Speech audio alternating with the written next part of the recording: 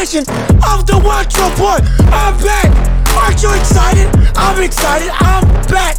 I couldn't do this yelling, this screaming, this hollering. I couldn't do this for the longest time. I've been sick, shut in, bereaved, ain't been able to do nothing, couldn't talk, couldn't walk. Wasn't COVID, thankfully. It wasn't nothing serious. It was just a very severe, extremely severe cold. Extremely severe cold. I haven't had one of those in a minute. Left the air on for one night. Next thing you know, could barely talk. And it went off and on. Throat was hurting. Throat got better. Throat was hurting again. Throat got better. Thought I could do an episode. The next thing you know, oh boy, it comes back like a hurricane. Couldn't do nothing. But I'm back now. I haven't forgotten. No, I haven't forgotten you beautiful people making this channel and this community great. This is the responsibility. I'm still trying to get rich, get paid, and get famous. And this is one of the avenues to do it. And this is what I love. So I'm so glad to be back on the platform speaking to you all again. Oh, this is so much fun. And like I said in the last episode, good gosh, it was 3 weeks ago? My goodness, don't worry. We're still keeping up with consistency. I have not forgotten. That's still the motto of this channel. Consistency is the key to drive the fan base and to bring you all what we want and what we need, which is unapologetic takes on the sports world. But like I said, last time I was on the show, I said we were going to cover boxing. And doggone it, that's exactly what we're going to do today.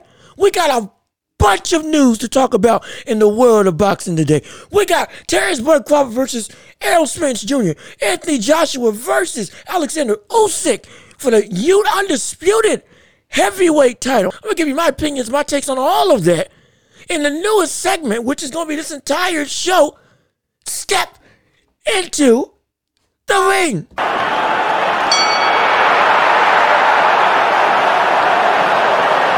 Oh, listen to that. Oh, listen to that. The crowd, the adulation. I've been working on sounds. And then we upgraded the show every chance we get. So yeah, step into the ring. Put your gloves on. Get ready to defend what your opinion. Doggone, I'm going to defend mine. I'm going to defend mine. Start a fight in the comments, please. If you don't agree with what I say, put it down below. Subscribe to the channel. Share it with everybody else that you know. Leave a like and let's make this community great. But again, sticking with what we got to do because we ain't wasting no time. First topic of the day. Spence Jr. versus Terrence Crawford. My gosh, we've been waiting on this fight. If you're a boxing fan, we've been waiting on this fight for the longest time. The longest time. Two of the best welterweights in the world today. Two of arguably the best fighters. Not arguably, excuse me. Two of the best fighters in the world today. In the world of boxing. Terrence Crawford vying for his position across from Canelo Alvarez to claim the number one pound-for-pound spot in the eyes of the public in the boxing world. And for those who don't know, because everybody might not be a boxing fan, pound-for-pound is the term that we use in boxing that was, I believe, created by Ring Magazine. Could be wrong. Do your research. Again, everything that I say, whether you agree with it or not, do your research. Become informed as well. So you can be educated on not only boxing, but just in general, a better sports aficionado. But created in the time of Sugar Ray Robinson, my opinion, the greatest boxer of all time. Because at the time, and still today, heavyweights are the big bads. Heavyweights are the guys that, everybody wants to see. I don't care who you think you are in terms of what fan of whatever sport you may be. If there's an undisputed heavyweight fight, everybody's going to tune in because that claims the title of the baddest man on the planet. The biggest guy in the biggest division winning all the belts is supposedly unbeatable. That's what the moniker was for the longest time. So when Sugar Ray Robinson came along, who was mopping the floor with everybody, they put in pound for pound. Pound for pound is essentially, regardless of what weight class you are, who is the best fighter overall out of everybody? Who's got the best skill? Who's got the greatest IQ? It's a plethora of things that come into it. But It's not always a heavyweight that wins that moniker. Oftentimes, it's never a heavyweight. Oftentimes, outside of Tyson, who had it at one point in time, maybe Lennox Lewis, maybe Evander Holyfield were vying for that spot. But oftentimes, it's the lower class, like the welterweights, the bantamweights, or lightweights, like Naoya Inoue, fighting for Japan. Phenomenal. One of the scariest fighters you will ever see. In terms of inside the ring, he is a monster, just like his nickname is. He's called the Monster because the brother cracks better than nearly anybody else in any division, regardless of weight. It's scary when you watch that man fight. Took out Donita Donaire, another Hall of Famer, in 2 rounds after previously going for 12 and having fight of the year. It was a demolition that man did on him. He's vying for a spot of pound for pound. But this fight specifically, Terrence Crawford versus Errol Spence Jr., most likely whoever wins this is going to be able to claim number 1 pound for pound in the world. Many people said it was Canelo Alvarez for the longest time. However, his loss to Bivol at light heavyweight, even though, again, credit to him for moving up and doing something that many boxers don't do today, which is push themselves and actively try, win, lose, or draw, to achieve greatness on a level that many people aren't used to by going up in weight classes above their punching grade and seeing if they can take on the baddest man there. That's what he did. He failed, but it's not a knock on him. Still undisputed. He's still an undisputed champion in another division. Earned it. But now his moniker pound for pound as the best fighter on the planet is in question. This fight with Terrence Crawford and Errol Spence is going to decide who actually claims that crown. Because these two, both undefeated. Spence 28-0, 22 knockouts. Crawford 32-0, 28 knockouts. Both of them at the height of their careers are going to hit each other with the force of a bomb. Speculated by the end of the year. And it's also speculated that it's supposed to be a 2-fight deal, so they're going to rematch. Whatever the matchup, whatever the end result of this matchup is, they're going to rematch. So this is a really big deal if you're not a boxing fan. Because you have to understand that if you want to see a legitimate war, you need to see this fight. Understand this. Many people, the last time that they watch boxing, if you're an uber casual, as in, no knock, but if you just watched it when Jake Paul was fighting, or when Floyd Mayweather was last fighting Manny Pacquiao in that mega fight that broke every record in boxing history in terms of revenue. If you watch just those fights and then vaunt with the nostalgia of, oh man, Tyson was a killer. Oh man, yeah, Ali was amazing. But you haven't touched boxing in the modern day. You're missing out on warriors that are about that life. If you want to scrap, this is the fight to see. If you want drama unlike anything, this is the fight to see. Both of these fighters, like I said, are at the top of their game. And on top of that, they come to you. Unlike Floyd Mayweather, which for a lot of people potentially has ruined boxing because of the fact, not because of his skill. His skill is, second to none. One of the greatest defensive fighters I've ever seen. Ring IQ was off the charts. Brother knew what he was doing better than nearly anybody else in this generation. But his fighting style was something that was a turnoff to a lot of people. People called him a runner. People called him somebody that was not exciting to see. Many people don't like counterpunching or defensive counterpunching, which is not to knock you out, but just to touch you and get out the way. Similar to Devin Haney, even though they don't fight the same. They don't fight the same at all. Devin Haney's nearly not on the level as Floyd Mayweather.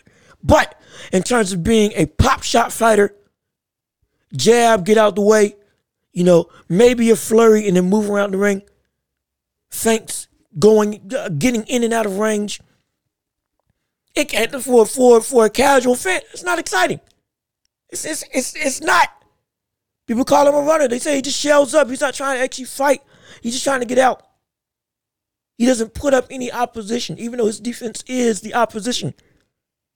His IQ is the opposition. But it's a turnoff for a lot of people because people don't want to see people run. And I get that.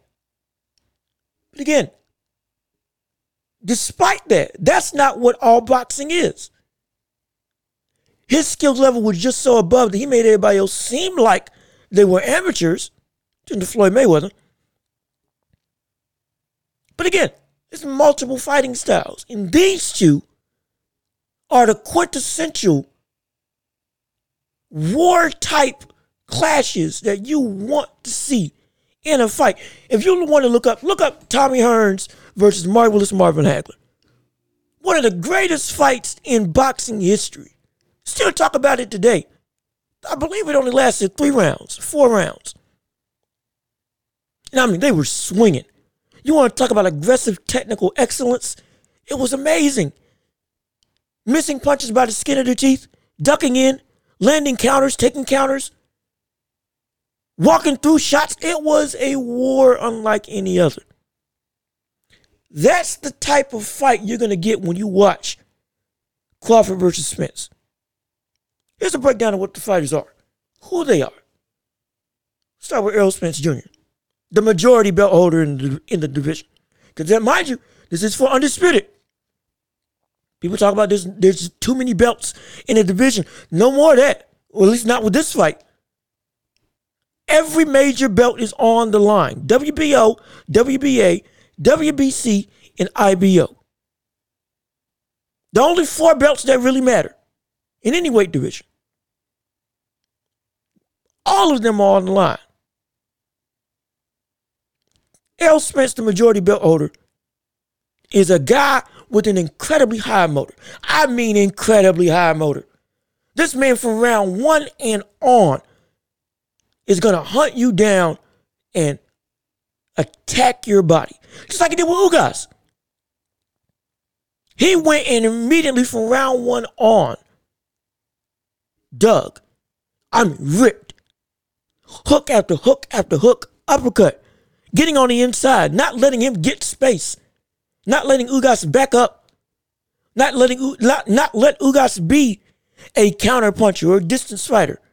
Forced him on the inside. And just went for it. From round 1 up until round 9. When he eventually knocked him out with a TKO. Went in. And this man is strong. What you have to understand, there's different types of punchers when you deal with fighting. And when you deal with boxing specifically. Different types of punches. You have people that, yeah, they got power. And then you got people that got power. People that have power, those types of people, yeah, they can knock you out, they can hurt you. But it's got to be clean when they land on you. As in, if you, let's say you slip one way, and then when you come back upright to go for an attack, you get caught. Okay, boom, yeah, he'll put you to sleep.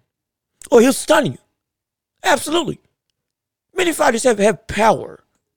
If they catch you clean with the shot, it'll hurt you, and you'll be in trouble. But Errol Spence is different. Not many people have this type of power. The power that Errol Spence has is the fact that he hurts you through your guard. As in, he doesn't have to hit you clean for you to be hurt. He's hurt people with hooks to the body when they got blocked. He's hurt people with jabs when his jab was blocked. He's hurt people when they shelled up. Not one punch landed in a combination, but the brother was still stumbling. Or you saw him grimacing. That's bone crushing power. That type of power is something that you can't teach that. You can't teach that. It's a bludgeoning type of power.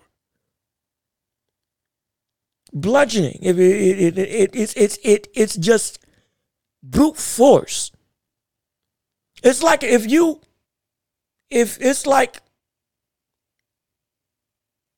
You ever hit your funny bone? And you feel it all the way up in your hand? That sensation of the pain correlating to the entire section of a body part is what Errol Spence Jr. does when he hits opponents.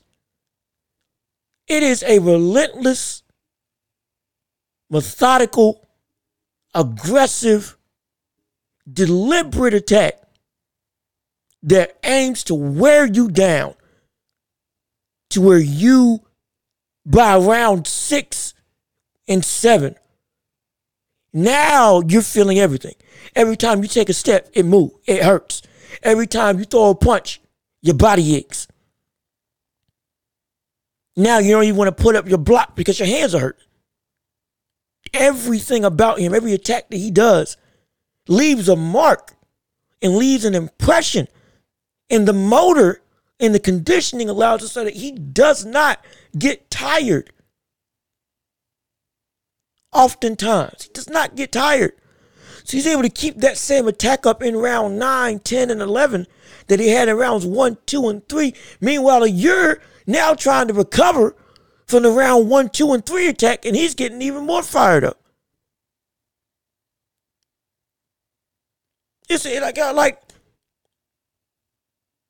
this is the man, he's knocked down a guy named Sean Porter, another elite fighter, multi-time champion, conditioning out the water. One of the best conditioned fighters of this generation. He retired now. One of the greatest conditioned fighters that we've seen in this modern day. With a relentless motor. He won't knock you out. He won't do that. Sean Porter wasn't going to knock you out. Absolutely not. Absolutely not. But even though he wasn't going to knock you out, he would just keep on punching. He would just overwhelm opponents with relentless work ethic. Errol Spence outworked him. That's the crazy thing. Knocked him down, and he had never been knocked down before. To my knowledge, Sean Porter had never been knocked down before. Sean Porter had never touched the mat in 29 of his fights. 28, whatever his record was up until that point.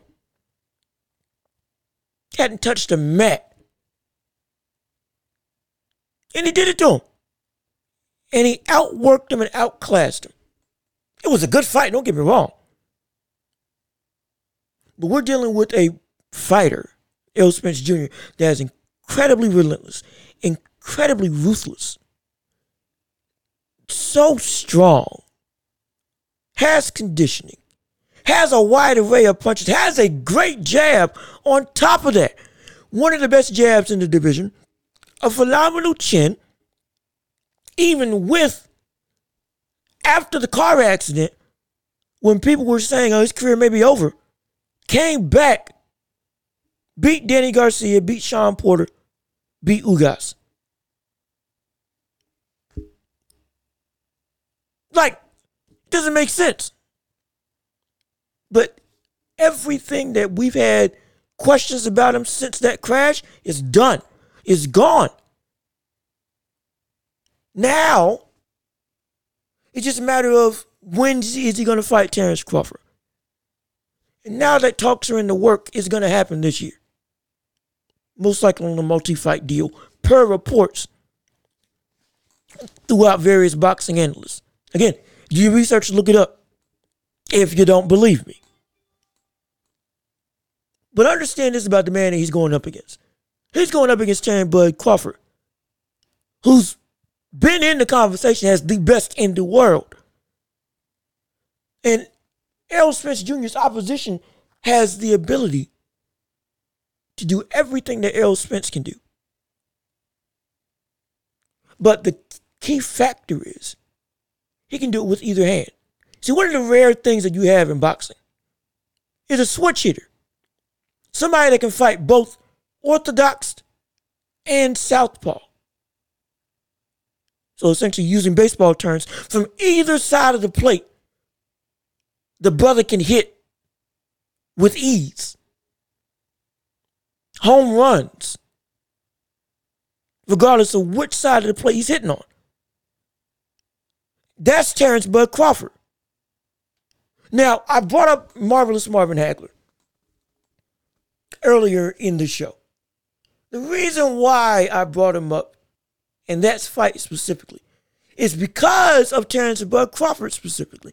Terrence Bud Crawford is a guy you may have never heard of him, even though he's one of the best in the world, arguably the best in the world. My pick for the best in the world right now. If you don't know him, it's because of the fact that he doesn't talk a lot. The man just goes, in the words of Marvelous Hagler, he goes to war. That's it. Doesn't talk, except when egged on. Doesn't do a bunch of outside stuff. The brother is alone with himself and his family and only cares about the fight. That's it.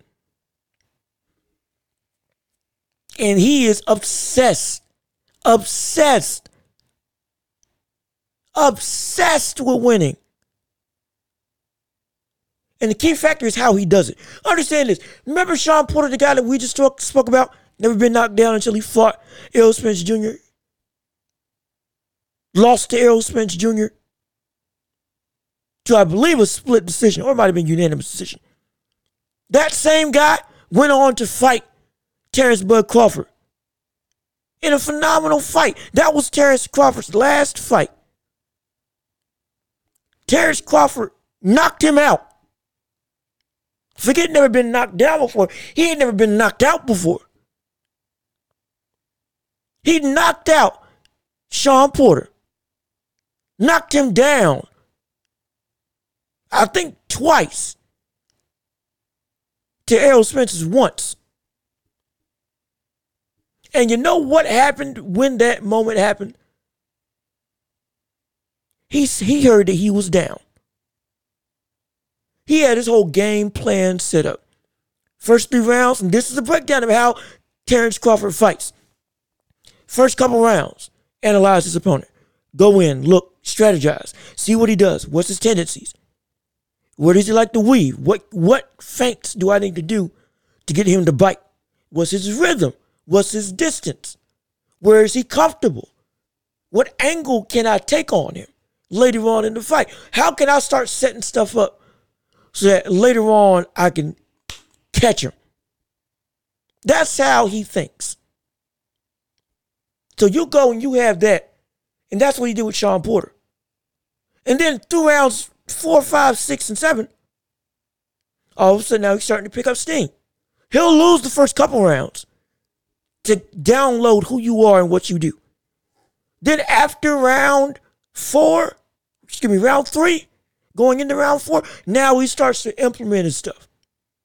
Now he starts to pick you apart. Now he starts to jab a little more frequently. Now he starts to load up just a tad on a couple shots. Not many, just a couple. Set you up. Maybe throw a combination here or there. Then by round 5, 6, and 7, now he's starting to open up. Now he's getting in rhythm. Now he's found the opening. Now he's switching stances and getting to you. Now he's hitting you with lead lefts and lead rights. Uppercuts and hooks. He's gotten in your rhythm. Now he's countering you before you throw the punch. He was doing all of that with Sean Porter. Sean Porter was giving him work. But he heard his corner say that you're losing the fight. I don't think he was at that point. But corner told him that he was losing the fight. Shocked expression got on his face. Couldn't believe it. Balled up his lip and said, okay, all right, I'm going to end it. Went out, boom. Knocked him down. Got aggressive. Landed. Got antsy. Landed one counter and then opened up. Down. Knocked down. 1, 2, 3, 4, 5, 6, 7, 8. Shawn Porter gets back up. Boom. Gets even more aggressive. Knocked down again. Now Shawn Porter's frustrated. Mad as all it can be. And his corner throws in the towel. Because they're like, oh no, he lost. There's no way he can win now. There's still 3 rounds left, I believe. Or it might have been the championship rounds. It was either 1 or 2 rounds left. Ended it. Ended it right then and there. All because he said, okay, a switch flipped in his mind and just blew him out the water. Kell Brook, another phenomenal boxer. I think he knocked him out in less than 3 rounds. With a jab. Stunned him with a jab. Supposedly one of the weakest punches in boxing, even though it's the most fundamental and the most important. Knocked him out with a jab. Excuse me, knocked him down with the jab. Then knocked him out with the right hand. Kell Brook is a guy that went against a guy named Gennady Golovkin, who is spectacular. Arguably won his fights against Canelo when they fought against each other, and they're about to fight again in the trilogy, which I think now Canelo's going to win because I think Gennady Golovkin, while still elite, the age may be something that catches up to him in this fight. Because in boxing, you don't know when your time will come, when your body just says, I can't do what I used to. If you look at Manny Pacquiao's last fight against Usyk, it went. That's just how it happened. That's just what happened. Legs gave out on him. And he had to retire. Gave a valiant effort, but had to retire. Because he just said, my body can't do it anymore. But with this fight, it's going to be a war between 2 opposing factors. One, an Errol Spence, high motor, incredibly strong, incredibly big, one of the best jabs in the game, and incredibly intelligent, and will wear you down. Terrence Crawford, on the other hand, is a brother who will dissect you, make a game plan, and then implement it and just pick you apart piece by piece by piece like a vulture. But the difference is between the two, and for my prediction, Terrence Crawford is going to win this fight, in my opinion, because of the fact that he's got that instinct to switch. Yes, he's a slow starter, just like Joe Frazier. But once he gets going, when he reaches his top gear, his level is second to none. It's second to none. It is second to none. Once he gets in his rhythm and fully puts his foot on the throttle, there's barely anybody in the world that can touch him. And on top of that, he's got another gear that he can get to when he feels like it's time to get desperate. This isn't a knock on Errol Spence, not saying he doesn't have that. But we've seen Terrence Crawford in trouble. Terrence Crawford's been knocked down. Errol Spence hasn't been knocked down. Terrence Crawford, after being knocked down, has immediately ended and knocked out his opponents. He immediately went into that animalistic kill mode and took him out. Took him out. Whenever he felt he was losing, he just took him out. High-level opponent, took him out. just did away with them. Errol Spence Jr., the last time I saw him get in trouble was against Usyk. When he caught him with the uppercut, mouthpiece fell out. Seemed like he was dazed, but Usyk didn't capitalize. And then he just kept doing what he was doing.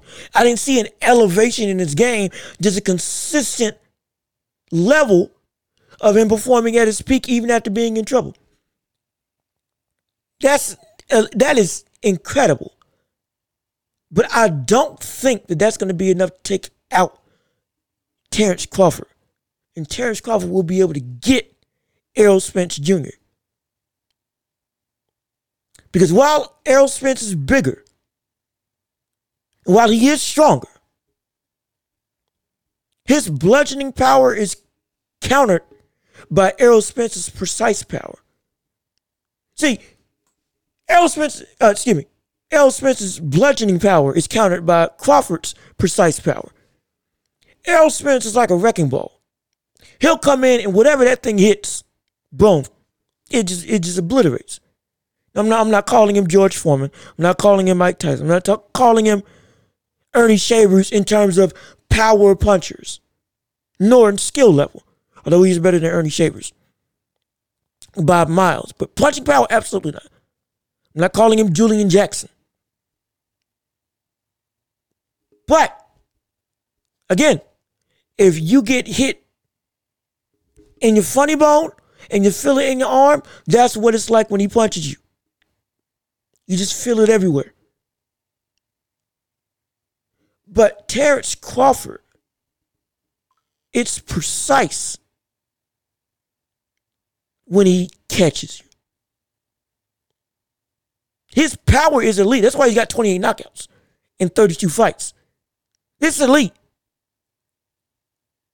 But it's because he's just able to always get you. And once he gets you, it's over. And every punch is a precise punch. That's the thing. Every punch is a precise punch. A bludgeoning blow with a wide field effect may not always knock you out, but a precise blow on a pinpoint target will always take somebody out. That's how he took out Amir Khan. That's how he took out Jeff Horn. Again, Cal Brook, not Terrence Crawford, Sean Porter. All those fighters that Terrence Crawford fought, took out. Last 4 fights have been KOs. The brother is arguably outside of Naoya Inoue, in my estimation. Outside of Naoya Inoue, Terrence Crawford is the best finisher this boxing game has right now. And if it's early and Spence is able to get Crawford in trouble, hey, I'll give it to him. Spence probably going to take it. But if it gets late in the fight and Crawford is able to reach his fullest potential, get the information, and then now say, okay, I'm coming to you, it's going to be Crawford. It's going to be Crawford. Many people don't want to call it. I'll call it. If I'm wrong, I'm wrong. But I think Crawford's definitely going to win this fight. And but it's going to be a war. This is going to be something that we're going to talk about for years. Years, man. This is one of those legacy fights. Not just for the fighters, but for the fans as well. This is a fight that if you get to see this unfold, you get to tell your people, grandkids, friends, whoever, years down the line, I was there when this fight happened. When Terrence Crawford and Errol Spence Jr. clashed for the undisputed welterweight title. I was there and I got to witness history. That's how much this fight means. This fight is historically big. Because the sad part about boxing, we don't get these types of fights as often. UFC is incredibly popular. You know why? Because Dana White is the sole president of the UFC. There is no sole president in boxing. Dana White being the sole president lets him put together fights without any hassle. Everybody signed under the UFC, hence that means you fight under the UFC. Plain and simple. No beating around the bush. If you're ranked, you fight the person ranked above you. You win enough, you can get a title shot. When you lose, you get bumped back down. Earn your rematch. Or if the champion agrees, to get a rematch again, immediately. That's it. He makes the fights that fans want to see. And that's why you got such big stars. That's why you have such big stars like Conor McGregor, like Dustin Poirier, like Khabib Nurmagomedov, like Israel Adesanya, like Amanda Nunes, Ronda Rousey when she was fighting. All of these people, Francis Ngannou, the baddest man on the planet in the UFC. Because the fights happen. And they happen in a timely manner. They happen when everybody's in their prime. There's no wasted time. Since there isn't a president of boxing as a whole, you have different commissions. Again, the WBA, WBO, IBO, and WBC, all of those are boxing commissions. They sanction who fights who. All of them have their own sect of people who want money. Hence, some fighters won't fight other fighters because of a commission that demands a mandatory defense of their title against somebody that is not worthy of having that opportunity. Because they want to keep that champion as that champion. Essentially, there's a lot of paperwork that's needless, stupid. The reason why there's all these belts is because everybody wants a piece of the pie. The reason why undisputed bouts don't happen often is because oftentimes you have mess. That's the best way I can say it. Oftentimes these fights don't happen because you have mess going on behind the scenes that makes it so that we get these types of fights like Floyd Mayweather versus Pacquiao. Stuff like that happens 5 years too late. Stupid. It's really stupid. But thank goodness that we're getting this now. And thank goodness that we're getting rematches of these two per reports for a multi-fight deal. Thank goodness. Because this needs to happen more often. This is what boxing is supposed to be. This is how the sport's supposed to look. We get excited. We get amped up for two people who are at the top of their game fighting each other for all the belts while they're in their prime. That's what this sport needs. So you make sure you watch this fight. This fight is historic. Historic. Again, I think Terrence Crawford is going to take this by split decision. It could end in knockout if he catches Errol Spence with his counters. Because the one thing Terrence Bud Crawford likes to do is get into a war. And that means knockdown, drag out. Both people are in the fire, in the pocket, within range of each other. And at any moment, somebody can get caught and get slept. That's what he loves to be in. Because he loves to get your timing and then, boom, catch you with a counter. And then open up. He'll put himself in danger. And Errol Spence will gladly oblige because of his fighting style. He wants to get close to you. Both of them are multifaceted fighters that can do virtually anything. It's just the fact that Errol Spence is a fighter that I view jack of all trades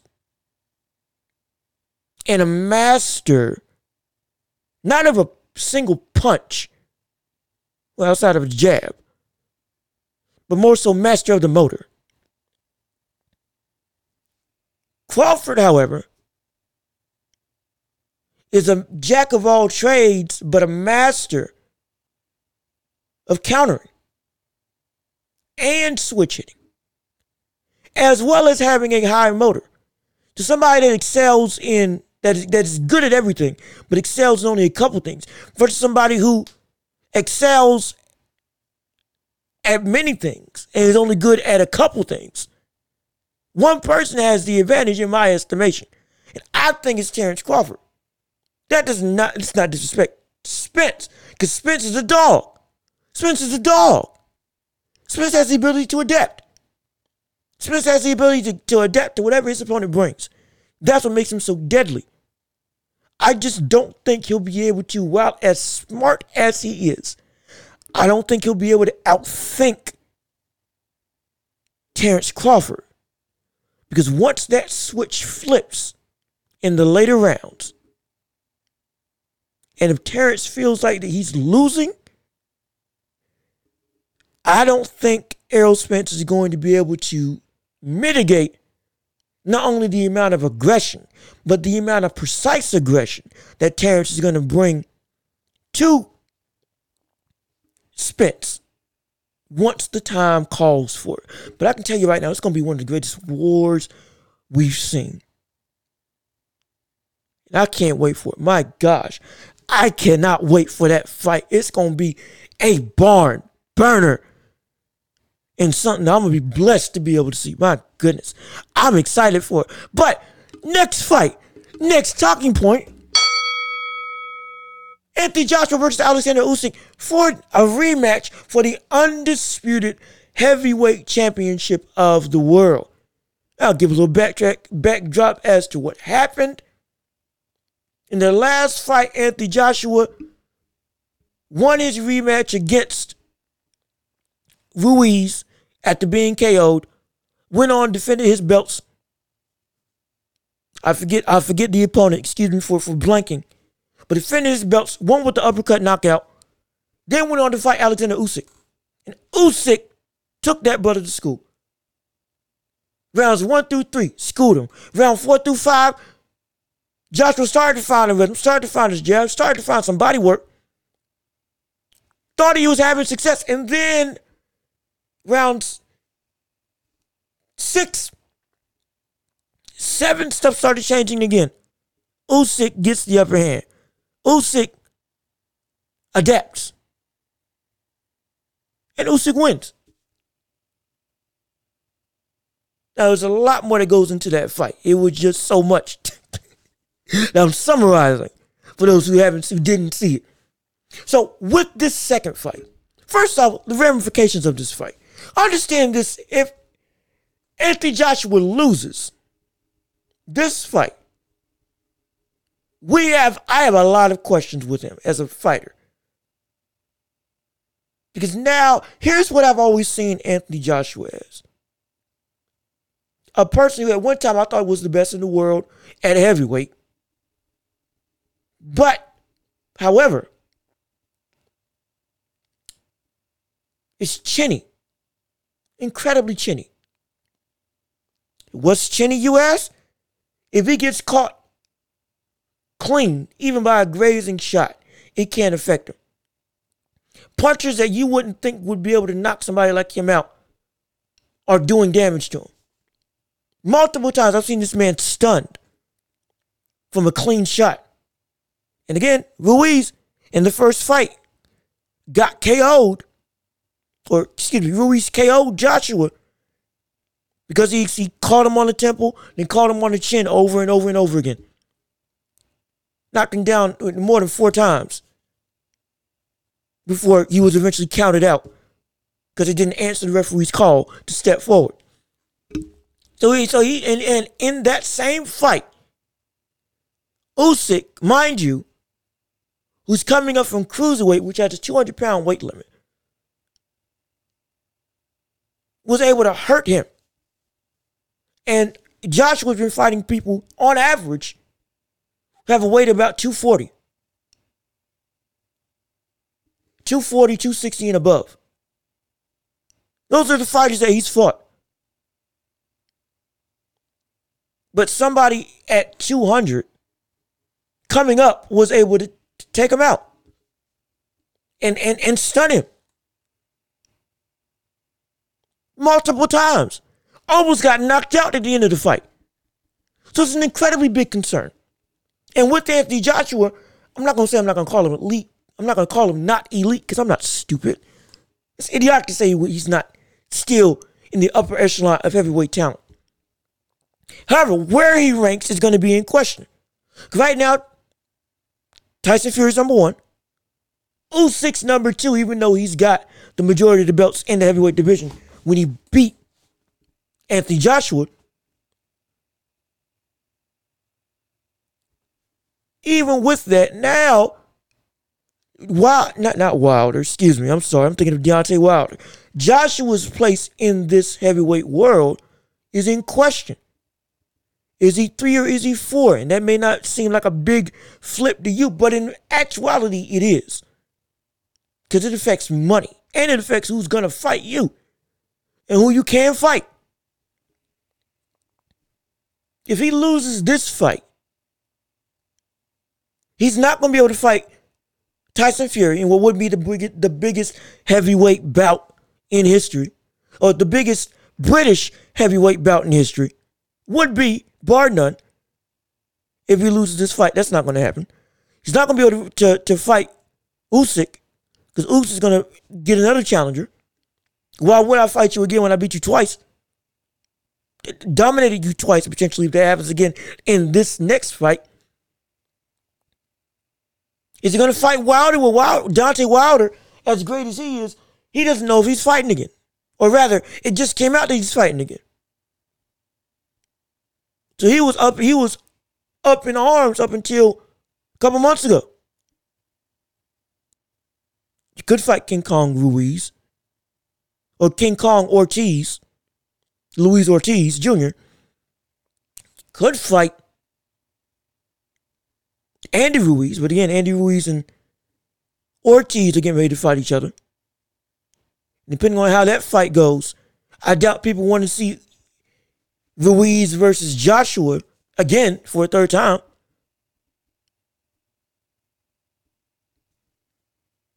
It's all of these possibilities are possible because of the nature of boxing. With boxing, even though it's dumb, one loss can affect your entire career, even though it shouldn't. One loss can take you from a contender to mediocre, or contender to not as highly valued. 2 losses, well, you can throw to some people, many people say you can throw your career away at that point.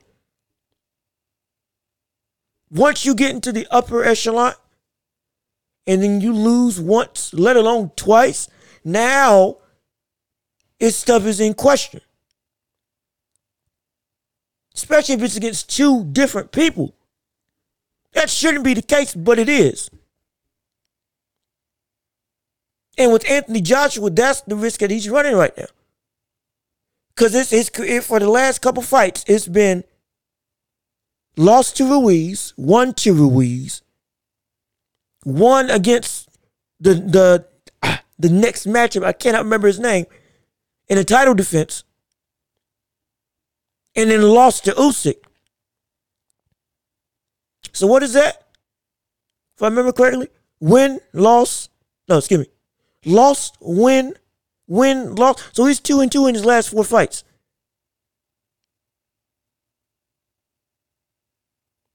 All of them championship fights. And breakdown of Usyk. Now we can get into the fight plan. Usyk himself is a throwback. This is a brother who, again, outside of Evander Holyfield, is the only other undisputed heavyweight, not heavyweight, the only other undisputed cruiserweight champion. Holyfield is considered the greatest cruiserweight of all time at 200 pounds. Usyk, many people are putting him in that same caliber, if not better. Do I think so? I don't know. But it's not out the question at all to say that if you say that he is.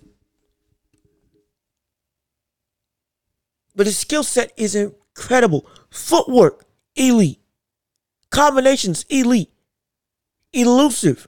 On top of that, he can take a punch. On top of that, he can throw a punch. He's got power and speed. And he's shorter than many fighters in the heavyweight division. However, that's an advantage for him. Because now once he gets inside, especially if he's able to catch your rhythm and get on the inside, he is lethal. This is a man who will throw flurries and walk you down.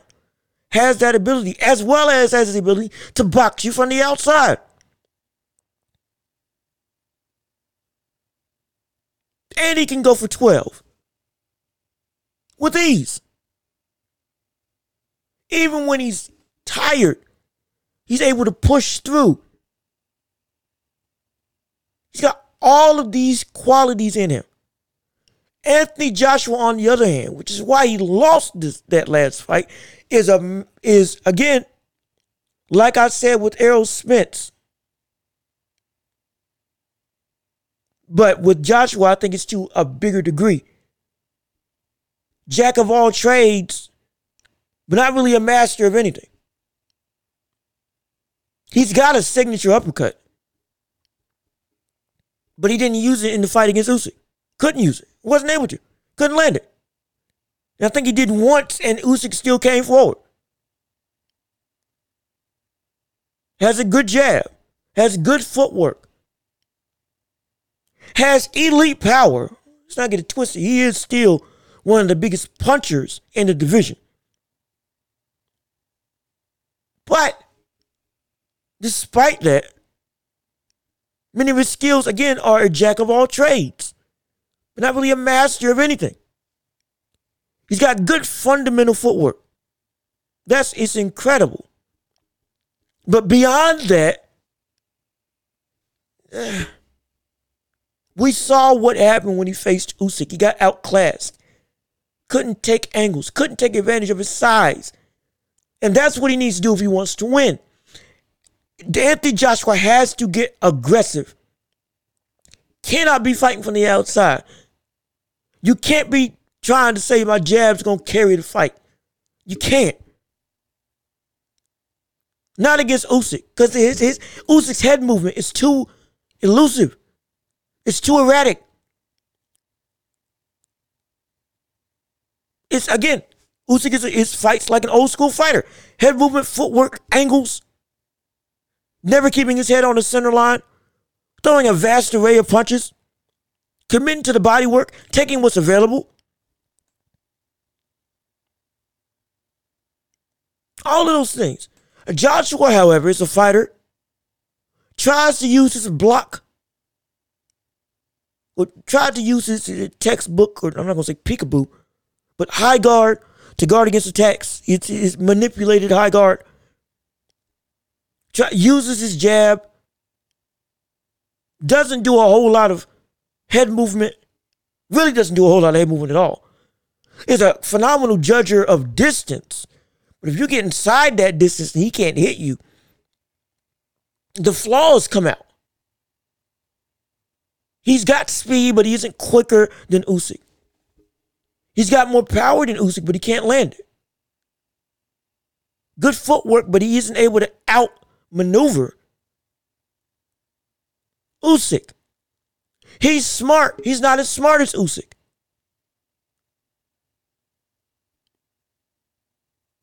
Everything that Joshua does good except for power, Usyk does at a higher level. There's not a heavyweight that I can see outside of Tyson Fury and maybe Deontay Wilder, only because of his right hand, that could beat Usyk. There is nobody else in the heavyweight division outside of those two that I could see beat Usyk clean. Nobody. The only way that Joshua can do it is if he gets aggressive. That's the only way. And by aggressive, I mean body work. The one flaw in Usyk's game is that he does not like body shots. It was apparent when he got caught with them against against Joshua. Visibly, you saw him wince. You saw it hurt him. And again, that could be because of the weight discrepancy. Coming up to 200 or coming up to past 200, now the power is different for every opponent, let alone one of the strongest punchers in the division. So yeah, body work is going to affect him. Problem is the way that Joshua fights, regardless of what mentality he wants to say that he's bringing to the table now, saying that he's sick of losing, saying that he's tired of all the naysayers. I could care less about what you say. Not that it doesn't have value. I'm glad that you have that mentality, but at the same time, your production isn't showing me that. Your production is very fundamental based, textbook, which again is not bad, but against a fighter like Usyk, you have to be able to manipulate that textbook. You got to be able to write your own chapters in that textbook. You got to be able to do stuff differently from that textbook, and he doesn't. Wasn't able to adapt, wasn't able to overcome. He saw he was having success and didn't keep going to the well. Kept trying to set up that right hand instead of trying to wear down with body attacks. Use his frame to lean on Usyk and get him tired. Because Usyk's also carrying more weight. So he's got to get used to not only fighting, but also other bigger men leaning on him and wearing him out, making him tired. You got to use that to your advantage. That's the only way you're going to win. That's the only way you're going to win. Is if he goes out, gets aggressive, looks to set the pace of the fight. Don't let Usyk come out and be the guy that determines, okay, I'm going to be able to go in and out at this rhythm. I'm going to be the one that dictates when I'm able to come inside. I'm going to be the one that dictates where we go in the ring. I'm going to be the hunter. No, you can't do that. Usyk for the entire fight walked him down. Joshua was on the back foot trying to gain some stability. Only time he got stability and was able to come forward was when he had a consistent body attack. Could be something as simple as a straight to the body. Walk Usyk down, get him in the corner or back on the ropes, and then just start ripping. Hooks and uppercuts to the body. Maybe an uppercut to the head in the midst of that to get him off guard. Trap him in the corner instead of letting him escape. Lean on him. Clinch him up. Make him tired. All of these things. Those are things that he has to do, but he didn't do. And he could have done. And he's going to lose again if that goes again. If he keeps that same game plan and doesn't legitimately adapt to what he's trying to do and become more of the aggressor rather than just the guy waiting for that one shot. If you're just going to set up the right against somebody that knows what that setup is, it's never going to work. He didn't do anything differently to get Usyk to adapt differently. And even when Joshua landed that big right hand, Usyk kept on trucking. So he showed that he could take your power if he gets hit clean and keep on moving forward. I love Anthony Joshua, but at the same time, he irks me because he can be so much better than he is. But the way that he fights is getting shown now that he's at this elite level to have flaws that he just will not fix. And it's going to be a detriment to him in the long run. Especially since right now he's in the prime of his career. He is. If he wants that mega fight with Fury, instead of Usyk being the guy to get that fight, he's got to become a dog. He's got to be willing to say, we're going to get dirty in this fight. Not in terms of fighting dirty, but in terms of, I'm going to make this a war. I'm going to make this a dog fight. I'm going to force you to fight like you don't want to.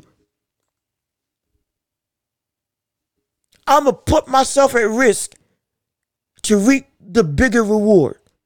Yes, he's chinny. Yes, he can get stunned. Yes, he got stunned against Usyk in their last fight. Nearly got knocked out in the last round. But I'm going to put that at risk so that I can better implement a better game plan. That's what he has to do at this point. Whether he's got a weak chin or not is irrelevant. If he just tries to box him, he's going to lose. If he doesn't utilize his power and his ability to legitimately control the action in the ring as the bigger, stronger man with the longer reach, he's not going to be able to reclaim the title of heavyweight champion of the world. Maybe ever again. Because let me tell you something right now. If he gets a shot again and Tyson Fury is at that point in time the undisputed champ, let's say hypothetically Usyk wins this fight, goes on to unify with Tyson Fury, loses, Tyson Fury is now the new undisputed champ, first one since Lennox Lewis over 20-something years ago. If that happens, and Joshua gets back in the fold to say, I'm the contender,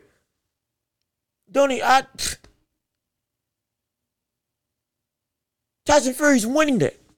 Easily. At this stage, easily he's winning that. So I'm excited for this fight.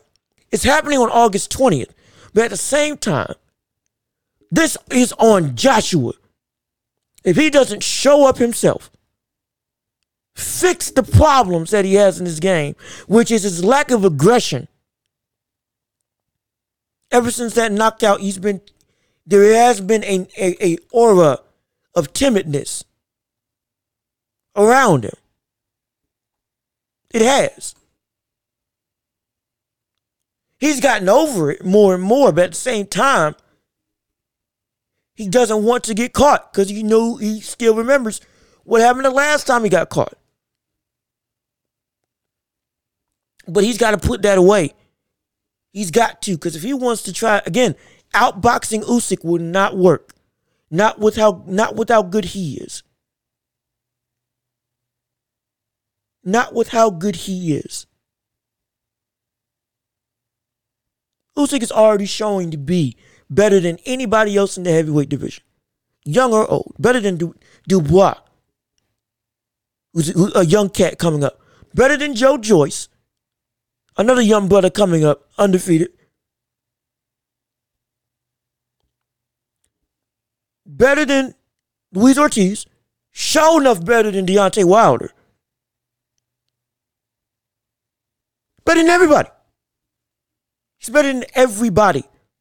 Except for Tyson Fury. That's it. And if they fight, hey, who knows?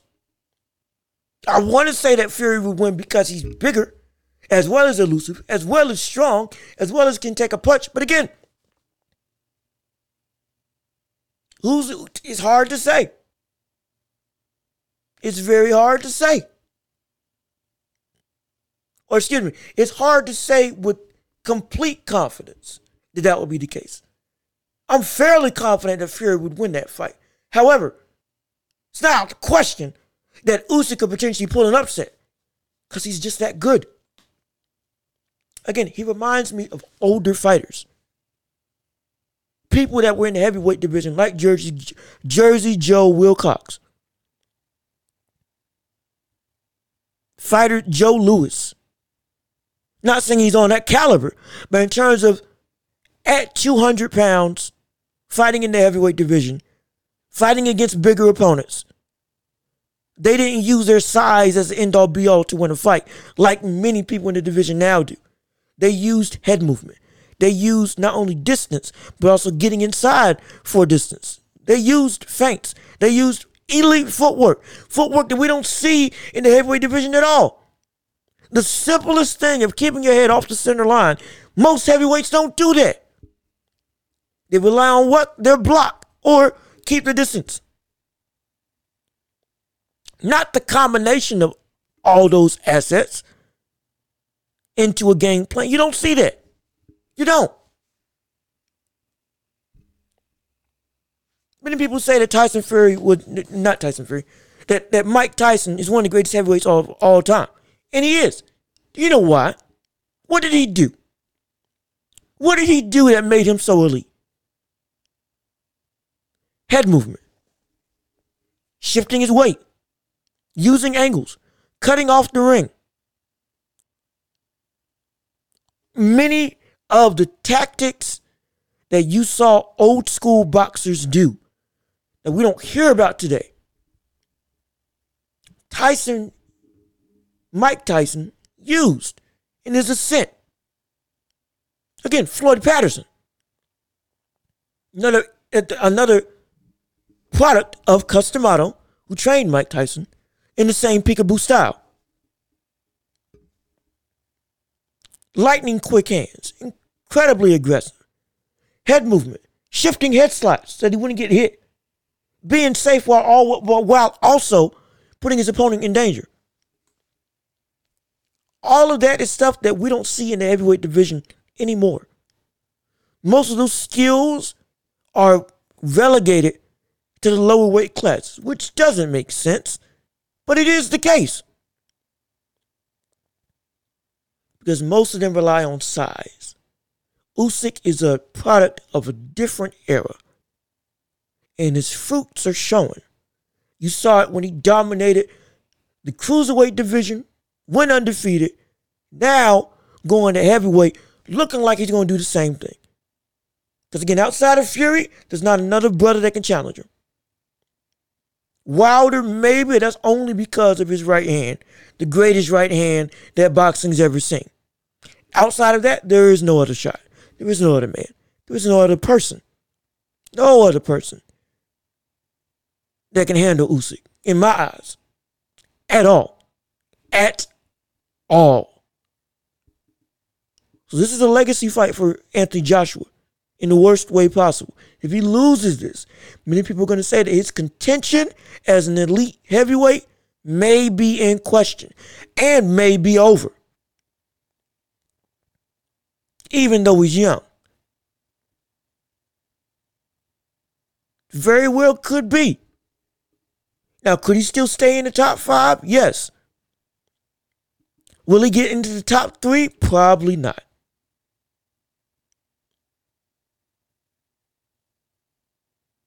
Or rather, will he get to the top 3? Maybe so. He can get back in terms of looking at the heavyweight rankings. But he'll never be at 2 or at 1. Never, never, never, never. If he loses this fight. That's how big this is. That's how big this fight is for him. I'm excited to see it. I think Usyk is going to win. Absolutely.